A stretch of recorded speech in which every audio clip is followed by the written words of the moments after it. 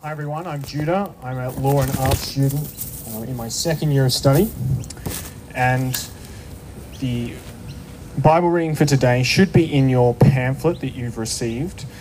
And as Jesse said, we're starting in John's Gospel at the very beginning at chapter 1. In the beginning was the Word, and the Word was with God, and the Word was God. He was in the beginning with God. All things were made through him, and without him was not anything made that was made. In him was life, and the life was the light of men. The light shines in the darkness, and the darkness has not overcome it. There was a man sent from God whose name was John. He came as a witness to bear witness about the light, that all might believe through him. He was not the light, but came to bear witness about the light. The true light, which gives light to everyone, was coming into the world. He was in the world, and the world was made through him, yet the world did not know him. He came to his own, and his own people did not receive him. But to all who did receive him, who believed in his name, he gave the right to become children of God, who were born not of blood, nor of the will of the flesh, nor of the will of man, but of God. And the Word became flesh and dwelt among us. And we have seen his glory, glory as of the only Son from the Father, full of grace and truth. John bore witness about him and cried out, "This was he of whom I said, 'He who comes after me ranks before me, because he was before me.' For from his fullness we have all received grace upon grace. For the law was given through Moses, grace and truth came through Jesus Christ. No one has ever seen God, the only God, who is at the Father's side. He has made him known." Hello, good to see you. I'm excited to start another year studying the book of John with you. Many of you I know, some of you I don't. It'd be lovely to get to know you. My name's Steve. My wife Lauren is somewhere, and our little 9-month-old girl Katie's just up the back there. John's a fantastic book. I'm excited to study it with you. Here's a principle that will enlighten the passage today. Sometimes in life, there's a deeper reality beyond or behind what you first perceive. Alexander Zadon was a Russian man, and he was struggling to find his soulmate in life, like many of you are. He dated different women, but it always felt like the match wasn't right. Like he wasn't right for them, or they weren't right for him. So he was struggling with that. So he programmed an artificial intelligence to date online 5,239 different women. And then the artificial intelligence would report back to him and tell him what the most eligible matches were. And there were some problems with this. The AI started suggesting to the women that for their first date, maybe they would go deep into the woods, which isn't a great thing to suggest on your first date. But eventually the AI recommended a particular lady as a very eligible match. And her name was Karina Vielshikeva. A lady as beautiful as her name. And Karina spoke to the chatbot for the first 2 months. And then Alexander took over. And immediately he knew this is the one. And he did something very romantic.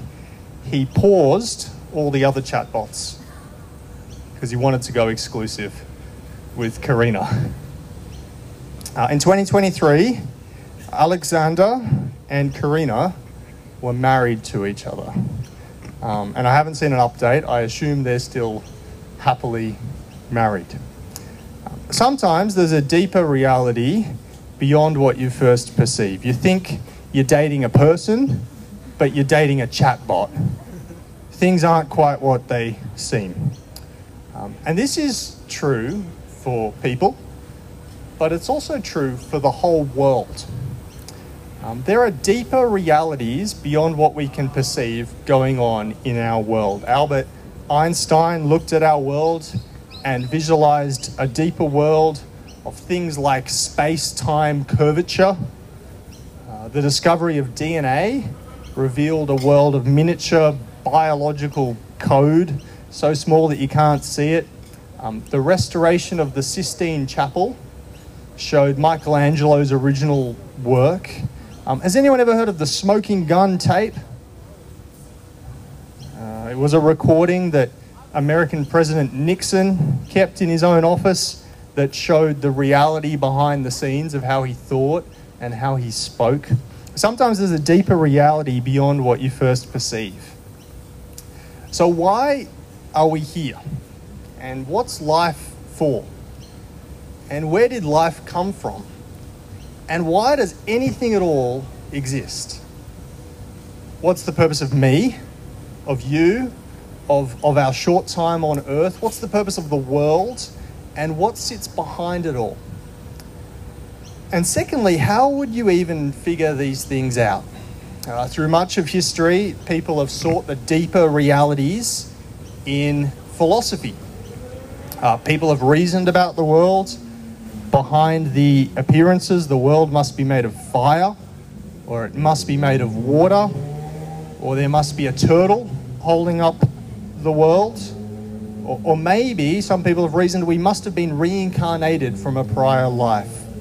People have reasoned about the world, that's philosophy. In our modern world, it's more common to approach the problem as a problem of physics. The physicists try and look behind matter, behind the Big Bang, to try and explain the deeper realities of the world. But that was not how Karina found Alexander. Karina found Alexander because Alexander revealed himself to her. The deeper reality was revealed by revelation. You expect physics and philosophy to provide the deeper answers if the answers are ultimately impersonal. But you expect revelation to provide the answers if the answers are ultimately personal and relational. So what are the deepest realities behind our world? Well, a man called John was a very close friend of Jesus Christ in the 1st century AD. And John wrote his gospel, his biography of Jesus for a particular purpose. And he states that purpose in the 20th chapter of John in verse 30. He says this, I'll read it out for you. I don't think you've got it there. But John says he wrote this gospel because Jesus did many other miraculous signs in the presence of his disciples, which are not recorded in this book. But these are written that you may believe that Jesus is the Christ, the Son of God, and that by believing you may have life in his name. John wrote the book of John to reveal Jesus to you, to reveal a person to you, the most important person in the world, the deeper reality behind the world. The book of John was written so that you could know this Jesus, and through him to access life on a deeper level. He says that Jesus is the Son of God, and knowing him brings life. If you want to understand yourself, or you want to understand the world, you want to understand why you're here or why anything's here, you need to understand Jesus. The answer is ultimately personal and relational. Now, there's 3 points on your outline as we try and work through the first chapter of this book of John, and as we try and understand this Jesus. Point 1 is the Word. Point 2 is the darkness. And point 3 is the tabernacle. We'll start with point 1, the Word, and chapter 1, verse 1. Please read with me from your outlines as we go through. John 1, chapter 1, verse 1. In the beginning was the Word, and the Word was with God, and the Word was God. What's a good Jewish reader thinking as he reads John 1, verse 1? A good Jewish reader, as he reads these verses, is thinking about a book from the old Jewish scriptures, a book called Genesis. Genesis is the first book in the Bible, and the first sentence in the whole Bible, if you've never read it before, the first sentence in the Bible is, "In the beginning, God created the heavens and the earth." So John starts his biography of Jesus the same way that Genesis starts its account of the creation of the universe. They both start with the phrase "in the beginning," and the Jewish people would refer to books from the Old Testament by their opening words. So "in the beginning" was the title they gave to the book of Genesis. So John starts by name-checking the first book in the Hebrew Scriptures. But what does John add to the Genesis account? What do you reckon? What does he add to the Genesis account in John 1, verse 1? What's the key extra bit? He adds the Word. He says, "In the beginning was the Word." The Greek word here is the word logos. We're going to do way more Greek than we ever do in public meetings just because of this chapter. I'm really sorry. But in the beginning was the logos. So what is a logos? There's kind of two options as people try and explain this or translate it from the Greek to the English. Option one is that logos is like internal thought. All right, so when you're thinking about something internal, that's logos. It's reason, it's that sort of thing. Option two is that logos is outward expression. It's talking, it's word, it's expression. So it's internal thought or it's outward expression. Now, it can mean either. The Greek can mean either. But I think, as John uses it here in John verse 1, I think he's putting the emphasis on outward expression. Why do I think that? Well, how does God create the world in Genesis chapter 1? He creates the world by speaking, right? Let there be light. Let there be an expanse. Let there be a firmament. Let there be animals. Let there be human beings. So John 1 gives us some extra information. In the beginning was God's word, God's outward expression by which he created the universe and by which he created you. God's word was there from the very beginning. And however you read it, John 1:1 is making a worldview claim. What I mean by that is, if this is what was there at the beginning, God's outward expression, that's a particular and a distinctive view of our world. How would it be different if in the beginning was a feeling? It sounds like the title of a song or a band or something. In the beginning was a feeling. How would that be different? Or in the beginning was movement. In the beginning was God's communication, God's language, his outward expression. And universities like this one are in the collective endeavour of striving to do two things. What they're trying to do, well, they're trying to make money, but apart from that, what they're trying to do is they're trying to find truth and they're trying to express or teach truth. It's not enough just to find truth. You also need to express truth. And you don't start universities and you don't work at universities and you don't study at universities unless you believe in an orderly world. But why is our world so orderly? Eugene Wigner. Any fans of Eugene Wigner here? Yes, good. Hungarian theoretical physicist, 50s and 60s, I think, lots of you. Eugene Wigner wrote an article in 1960 called "The Unreasonable Effectiveness of Mathematics in the Natural Sciences." He asked this question: why is mathematics so unreasonably effective in describing this world? Mathematics is effective at describing everything from the smallest scale to the biggest scale. Why? He wanted to ask that question. Similarly, Albert Einstein, anyone heard of him? He said, how can it be that mathematics, being after all a product of human thought, independent of experience, how can it be that it is so admirably adapted to the objects of reality? How can it be so well adapted to the world? Christians aren't surprised to find an orderly world, a world of consistent physical laws, because in the beginning was what? The Word. An orderly, rational God spoke and set up the system of the world. And science will continue to tease out the principles of operation, the sort of base code on which our universe runs.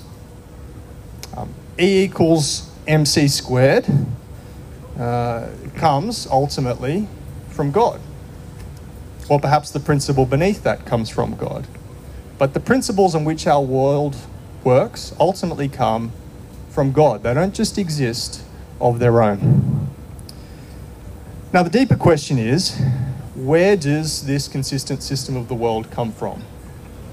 And I want to say that some of the principles derive from other ones, but ultimately the base code of the universe comes from the Word. The philosophers have a slightly different problem to the physicists. They try and wrap their heads around how language can describe our world, how language can attach to reality, how the two fit together. And again, language is at the heart of the universe, the language of words and the language of mathematics. So this word, this principle of outward communication, is both with God, but in some sense separate from God. It doesn't say that the Word was divine. It doesn't say that he had a bit of godness to him. It says that the Word was God, but it also says in verse 2 that he was in the beginning with God. Now, some people like to point out that the word Trinity isn't in the Bible. What they mean is that the word, this particular word Trinity, isn't there in any of the New Testament or the Old Testament. But here is the substance of the Trinity right here at the start of the book of John, or at least two parts of it. The Father and the Word. And the Word is God, but he's also with God. We'll keep reading. Verse 3. All things were made through him, through the Word, and without him was not anything made that was made. In him was life, and the life was the light of men. The light shines in the darkness, and the darkness has not overcome it. Here's my question, and it's a tough one, but I want you to try and work it out together, maybe with the person next to you, or maybe in groups of three. What's the chronology of verses 3 to 5? Is it still talking about the beginning of the world and the creation? Did the light shine in the darkness right back at the beginning? Or is this verse talking about the time of Christ, or now, or when did the light shine in the darkness, but the darkness couldn't overcome it? Turn to the person next to you and have a bit of a chat. All right, I'm really keen to hear what you think. I know it was a tough one. Is anyone brave enough to put up their hand? When did the light shine in the darkness, but the darkness couldn't overcome it?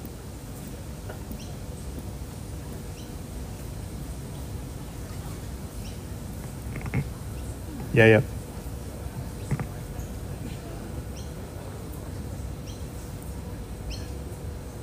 Sorry, I was just struggling a bit. When Jesus rose from the dead, the resurrection? Yeah, no, that's helpful. Anyone got a different opinion? Yeah, Jay?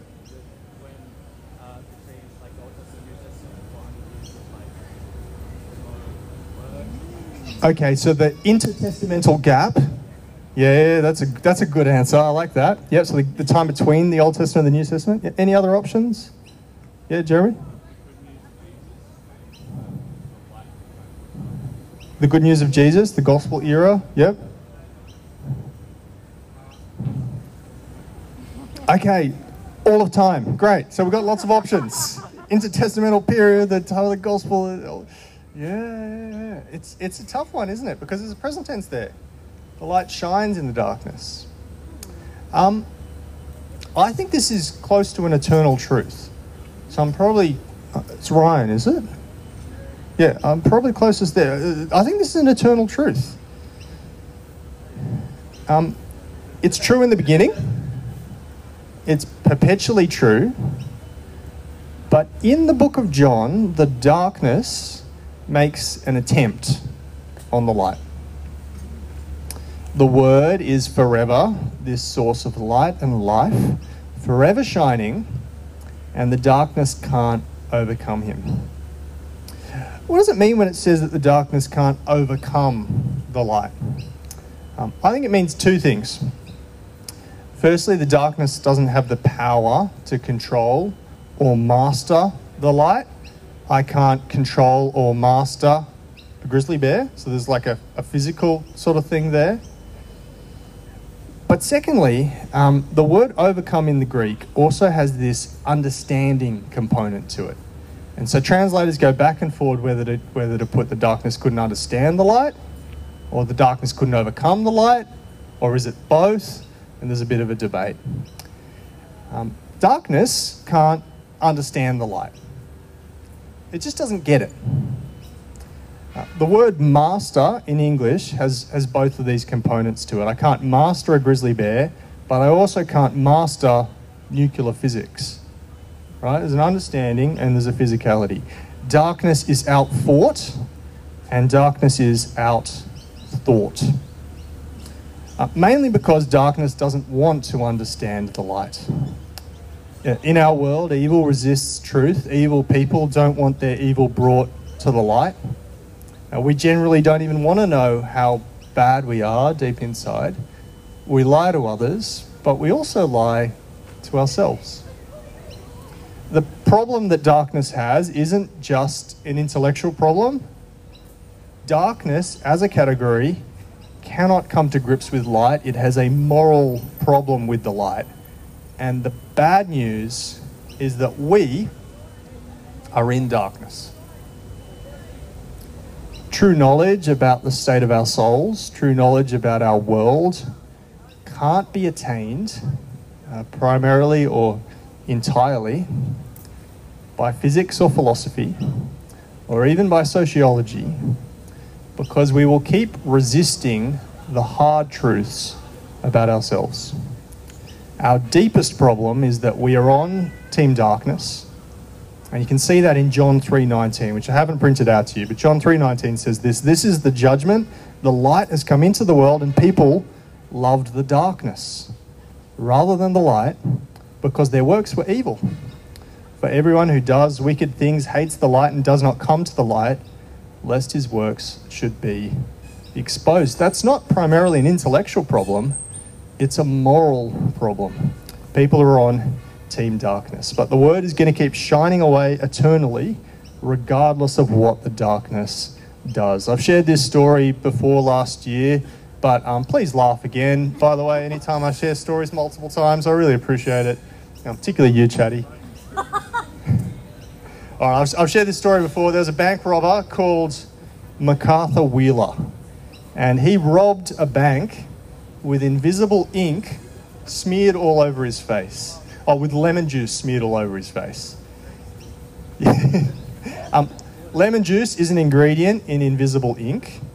So Wheeler thought if he smeared lemon juice all over his face, then he'd be invisible, right? So he went into this bank with lemon juice all over his face. He waltzed in, he smiled at every one of the CCTV cameras, and then he demanded all the money in the bank, and then he took it, and he walked out. And that night, the police arrested Wheeler. And they showed him the CCTV footage. And he could not master it. He couldn't come to grips with it. He couldn't understand it. He kept repeating, "But I wore the lemon juice," as they took him away to prison. Team Darkness and its many members will continue in a cycle of denial. But reality is reality. And at some point, the darkness will be exposed and forced to face the light. So we'll think a little bit more about darkness together. Darkness, the flesh, and the world. Verse 6. Read with me if you can. Verse 6. "There was a man sent from God whose name was John. He came as a witness to bear witness about the light, that all might believe through him. He was not the light, but he came to bear witness about the light. the true light which gives life to everyone, was coming into the world. He was in the world, and the world was made through him, yet the world did not know him. Can you still hear me, Bob? Yeah, I think one of the speakers cut out. All right, so this isn't talking about the John who wrote the Gospel of John. It's talking about another John called John the Baptist. John the Baptist came to let people know that the light was coming into the world. He was there to warn the world that the light was about to come on. And then after John the Baptist, the light itself came into the world, but the world did not know him. What is the world, as John uses the term? What is the world? Again, just with the people next to you, what do you think this world is that John's talking about? Have a little chat. We'll do this one quick, so you'll have to be very quick. All right. The world is not just planet Earth. The world, as John uses it, is a more loaded thing. And almost exclusively in the book of John, the world is this negative sort of term. Now, the world was originally made good, and you get that from Genesis chapter 1. It was made by God, it was good. But in the book of John, the world is like this rebel kingdom.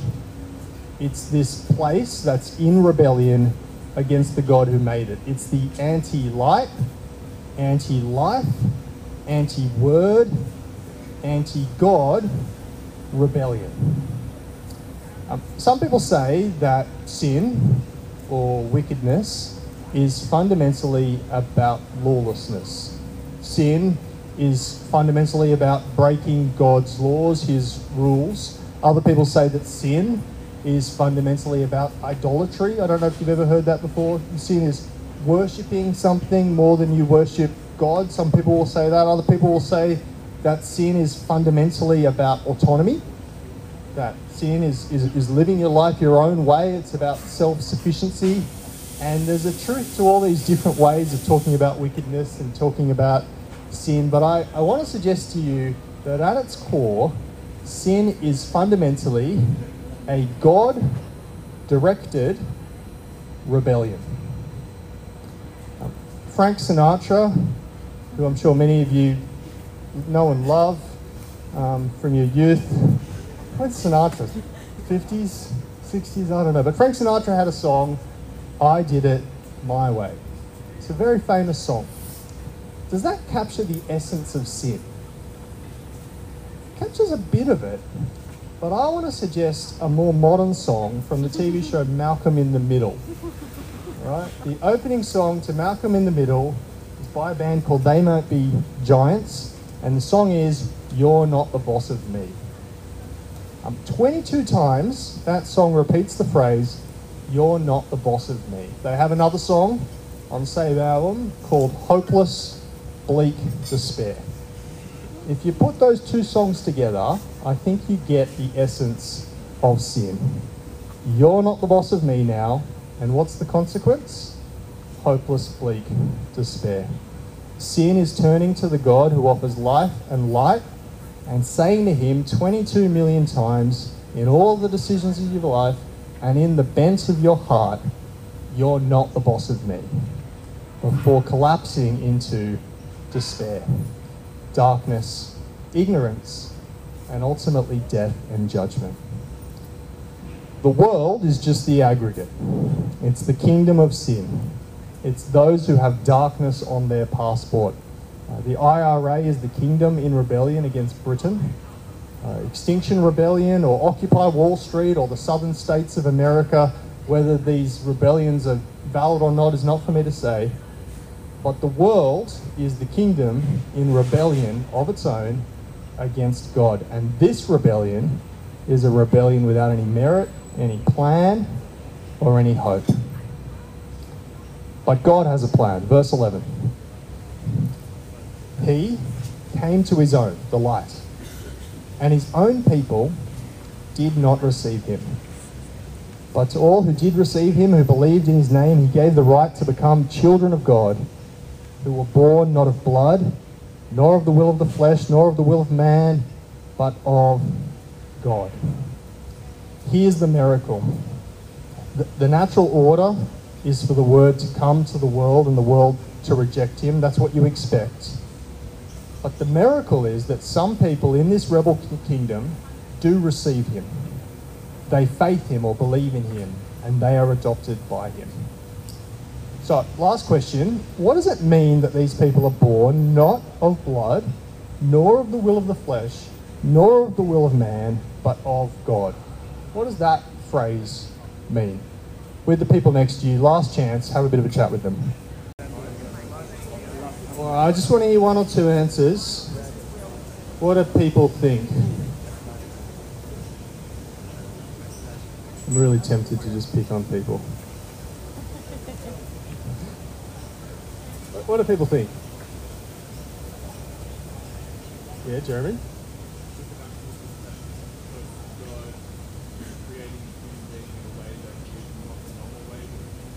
Yeah, yep, so it's supernatural. God takes the initiative. Yep.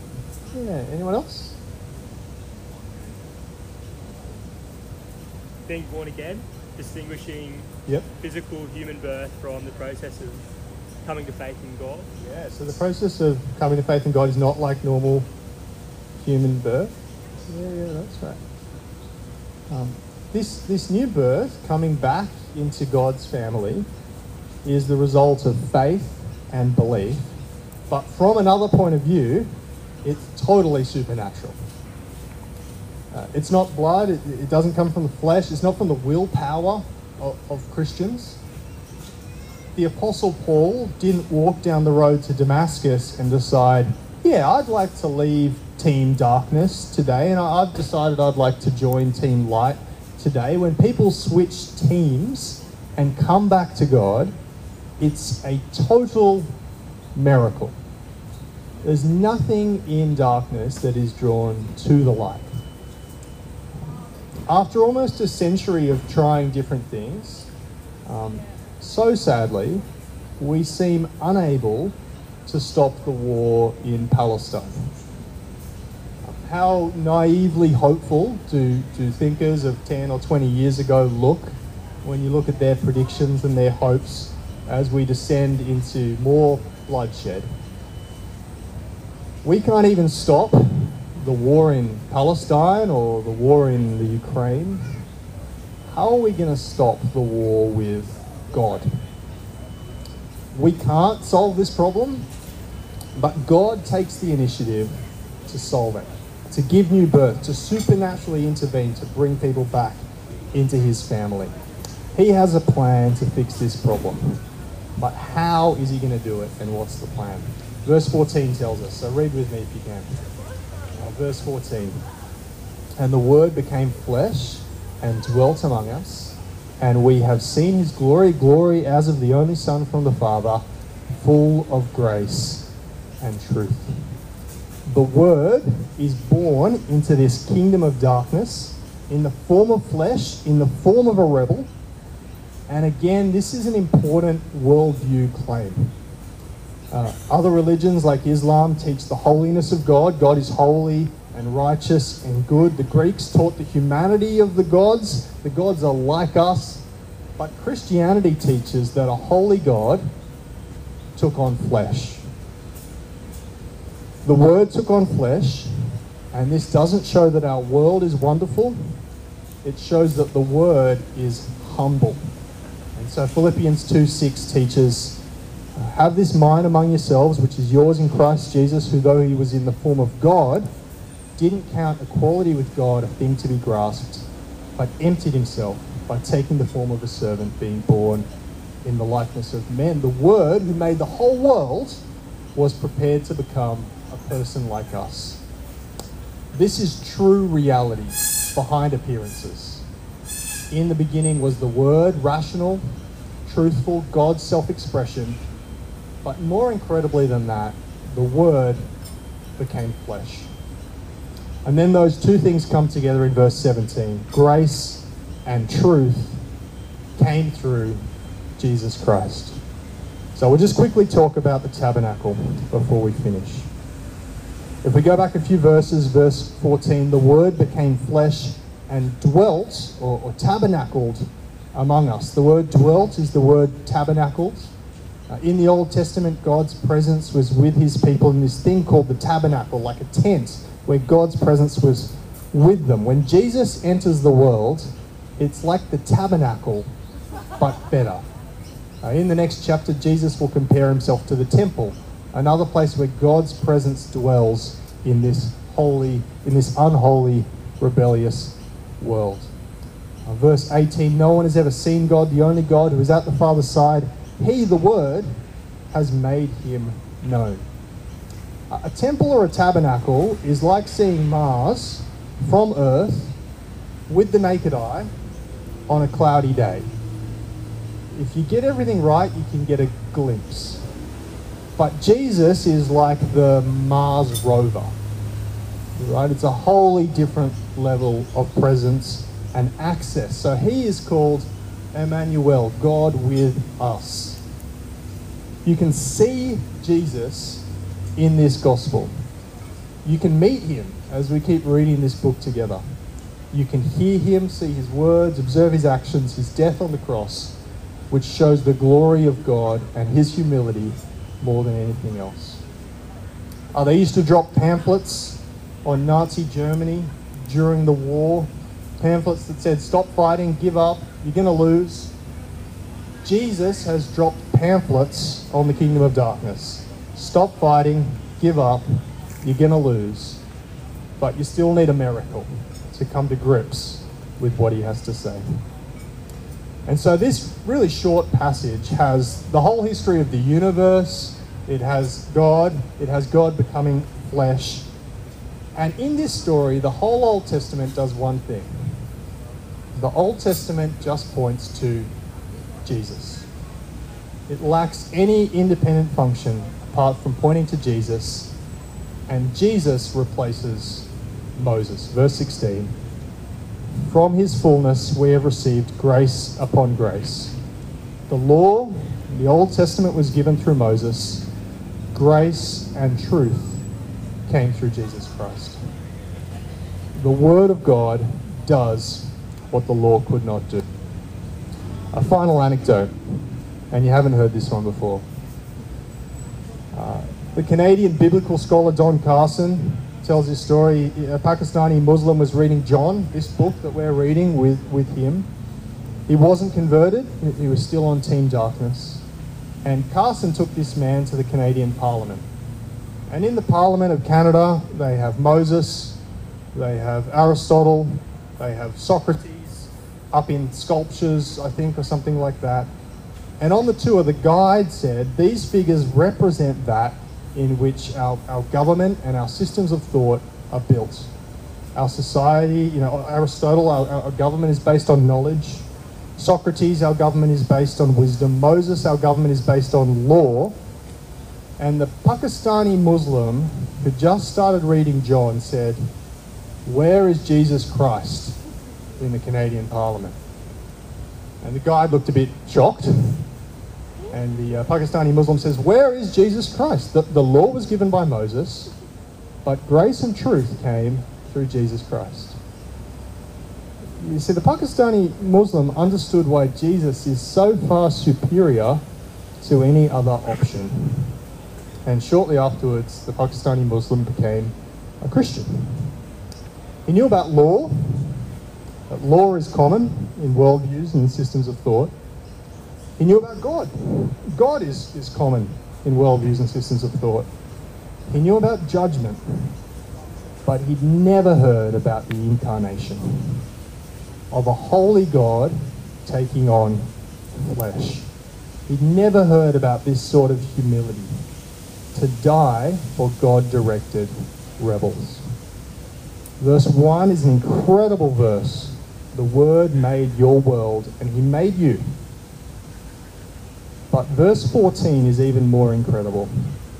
The Word became flesh and dwelt among us. And our world needs to hear about this kind of grace and this kind of truth. What is behind the appearances of our world and our lives? Jesus.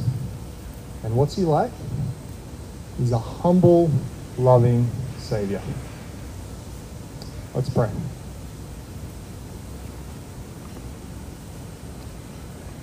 Dear God, please bring all of us to the truth and take us out of the darkness of our own rebellion against you and help us to love you, the humble Saviour of the world. Amen.